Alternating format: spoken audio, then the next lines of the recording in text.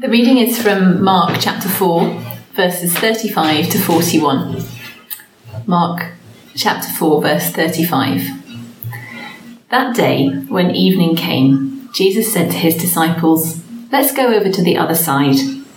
Leaving the crowd behind, they took him along just as he was in the boat. There were also other boats with him. A furious squall came up, and the waves broke over the boat so that it was nearly swamped. Jesus was in the stern, sleeping on a cushion. The disciples woke him and said to him, "Teacher, don't you care if we drown?" He got up, rebuked the wind, and said to the waves, "Quiet, be still." Then the wind died down, and it was completely calm. He said to his disciples, "Why are you so afraid? Do you still have no faith?" They were terrified and asked each other, "Who is this? Even the wind and waves obey him." Well, good morning, everybody. It is lovely to be here once again at St. Joseph's. It's just such a shame that I'm currently here on my own. I'm imagining all of your lovely faces in front of me, but it's wonderful to be back here at St. Joseph's with you guys in Newcastle. For those of you, Jesus' calling, when you cross the lake in faith, transformation will follow. And that's what Jesus did on the far side of the lake. He was able to cure and transform the demon-possessed man's life. Revive's mission is one of transformation. We're here to restore lives and renew hope. And I'd just like to quickly tell you a few of those transformational stories that we have had over the years. And so you'll see this photo just down here. This is actually taken by Rosie Bambury when she was with us many years ago, and it was one of the very, very first photos taken of the girls at Revive. And the girl on the left jumping, her name is Milena. And here she is again. And now here, these were the first 3 girls to arrive at Revive. This was back in 2014, sorry. And Milena's here in the middle. And Milena, she came to Revive. She was 15 at the time. She came because she had a horrific family situation.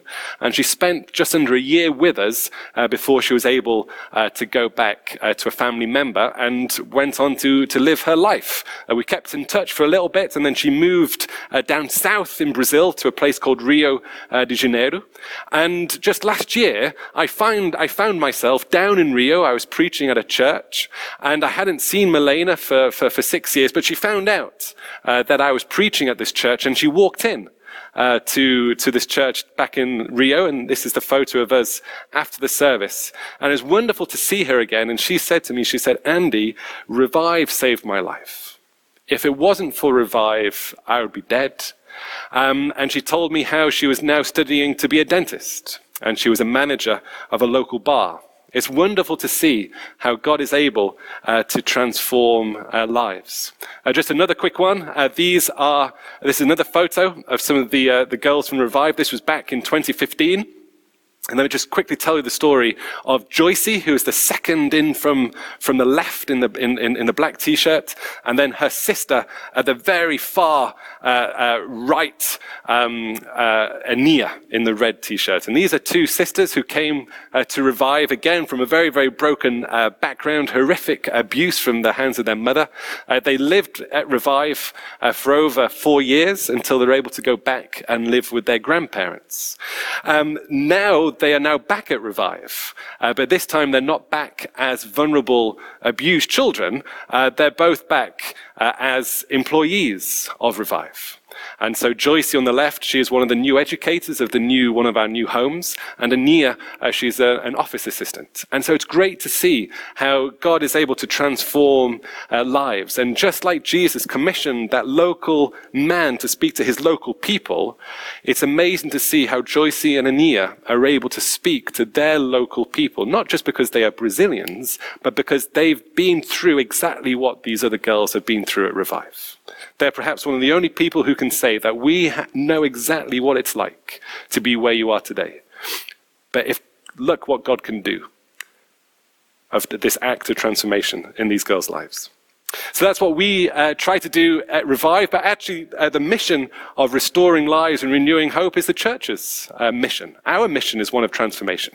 So I wonder how you are involved in restoring lives and renewing hope here in Benwell. So Crossing the Lake, it is a calling, it is transformational, but it is also scary.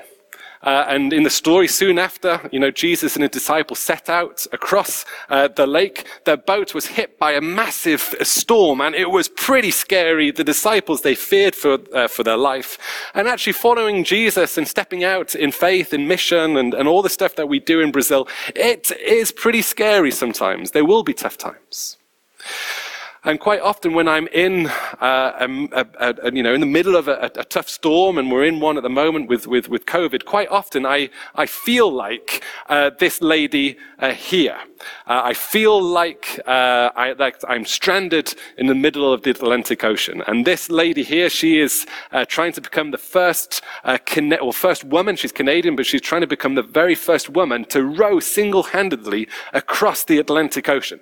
And so she is going from the Canary Islands down in Spain, and she's going to row all the way over to the Canadian coastline across the Atlantic Ocean. It's a voyage of over 4 months, and about 2 months into this voyage, she's hit by a massive Atlantic storm, and she loses nearly everything. She loses her anchor, she loses her GPS stuff, she loses all of her food, and she does the only thing that she can do, and she sends out a mayday call.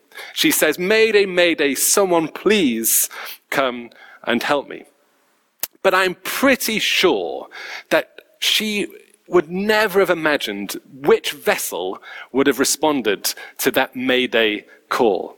And perhaps you as well feel like me, that you are just like this Canadian woman. But the vessel that actually responded to her mayday call just happened to be the Queen Mary II cruise liner.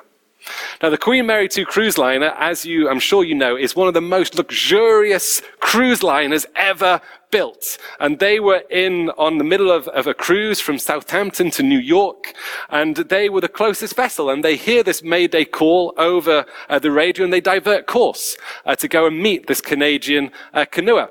And if you just put yourself in her shoes, she's in that canoe surrounded by the Atlantic Ocean, then suddenly she sees a speck appearing on the horizon, and that speck, that dot, gets bigger and bigger and bigger, and then suddenly she realizes it's the Queen Mary II cruise liner, and they come in and they circle her a few times to try and calm the waves, and they give her everything that she needs.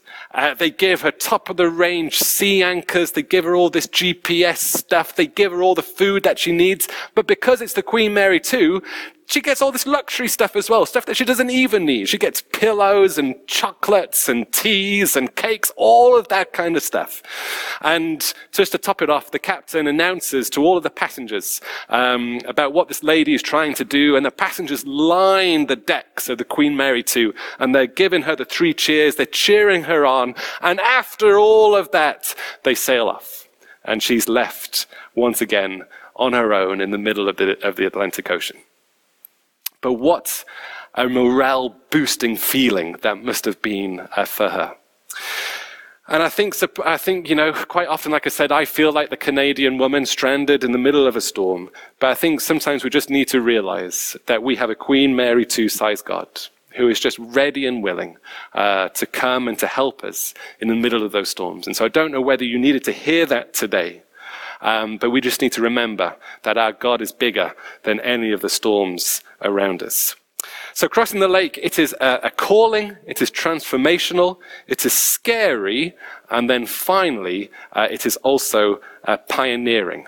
Because to cross the lake is to be a pioneer. You are going where perhaps no one has gone before. And that is what Jesus was trying to teach his disciples, that his mission of salvation on earth was bigger than they'd perhaps expected. It also included the Gentiles, not just the Jews. And so he was pioneering over to the other side of the lake. And we've been pioneers in Brazil for a long time. That's what happened when we opened the first house for the girls, and we could have stopped. We could have thought, well, God, that was it. You told us to open up a house for the girls, and we've done that. And we can now stop. But God always wants us to go further, to go beyond, to keep on going, to prod us further, to propel us onwards in his mission, to be pioneers once again. And for the past few years now, God has been prodding us with the question about, well, what is it that a child really needs? What is a child's greatest need? And of course, we would always say that a child's greatest need, it is a family. And we're about to open up a new home. We're being pioneers again, and this time for babies and for very young children. But God has never let us forget about what it is that a child really needs. And of course, it is a family. And we know that. And that's the reason why we try and get children back into families. And there's just these three sisters here who were at Revive for a time. And then they were adopted by a local Christian family from the local church. And adoption is not easy. It's people do not realize how tough it is. But thanks to the support of the Revive team, they've really blossomed through that adoption experience. And they are now in a safe family. But what about the other girls and the other children in these safe homes? They're still waiting for a family. What can we do for them? And God has been really prodding us with this question. And his word actually agrees with us about this family. And in Psalm 68, verses 5-6, it says this: Father to the fatherless, a defender of widows, is God in his holy dwelling. He places the lonely into families, not into care homes. Because what a child really needs is a family. They do not need a safe house, they need a safe home. They do not need an institution, they need a family. And so once again, Revive is going to be a pioneer, and we are pioneering the very, very first fostering service in our city of Olinda. Now, to us in this country, fostering is so normal. Everybody does it. But where we live in Brazil, it is actually illegal. There are no fostering services. It is illegal. And so we've been working with the local government to create a fostering law so that we can run this service. And we've been engaging with the local churches to show them how adoption and fostering are at the heart of our faith. We believe that God has adopted us into his family. And so adoption is at the heart of the Christian faith. And so we are opening up a new home for babies and for young children, because there is a great need for that. But our long-term vision is to one day close our homes. Not because there aren't any more children being abused where we live and needing to come into care. I'm afraid that will not happen this side of heaven. But all of these children who need to be brought into care are being placed into families rather than into care homes. And that these families are coming from the local churches because the church has really understood its role in adoption and fostering. And so imagine, if you will, in Olinda, all of the children's homes closing down because Christian families from the local churches have stepped up and said, we will put Psalm 68 into action, and we will open up our homes so that every child who needs to be placed into care can be placed into a family rather than into an institution. So Crossing the Lake, it is pioneering as well. I wonder what it is that God is propelling and prodding you to do here in Benwell. Let's not get comfortable. Let God propel us onwards for his glory and in his mission. So, Crossing the Lake, it is a calling, it is transformational, it is scary, and it is pioneering. Let's pray. Father, we thank you so much for everything that you have done for us. We thank you for how you call us to be involved in your mission. We thank you for the gifts and the skills that you've given each and every one of us. And we just pray, Lord, that you will give us those Popeye moments and show us where it is that you are calling us to get involved in. We thank you for your mission of transformation, and we thank you that you are transforming us to be more like you. And we just pray, Lord, that you will use us to be agents of transformation here in this community.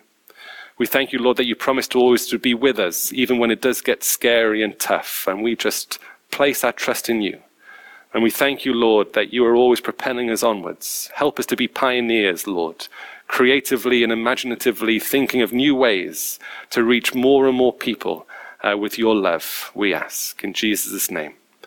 Amen. So just a quick thing to end with. Everybody, we just need to say a very big thank you to all of you at St. Joseph's for how you've supported and prayed for us over the years. We really do appreciate it. If you'd like to know more about our work with CMS and with Revive, then I'm sure there are links available that you can find out more about us through the internet. But we're now going to sing our final song together, a wonderful missionary hymn called Facing a Task Unfinished. Thank you very much.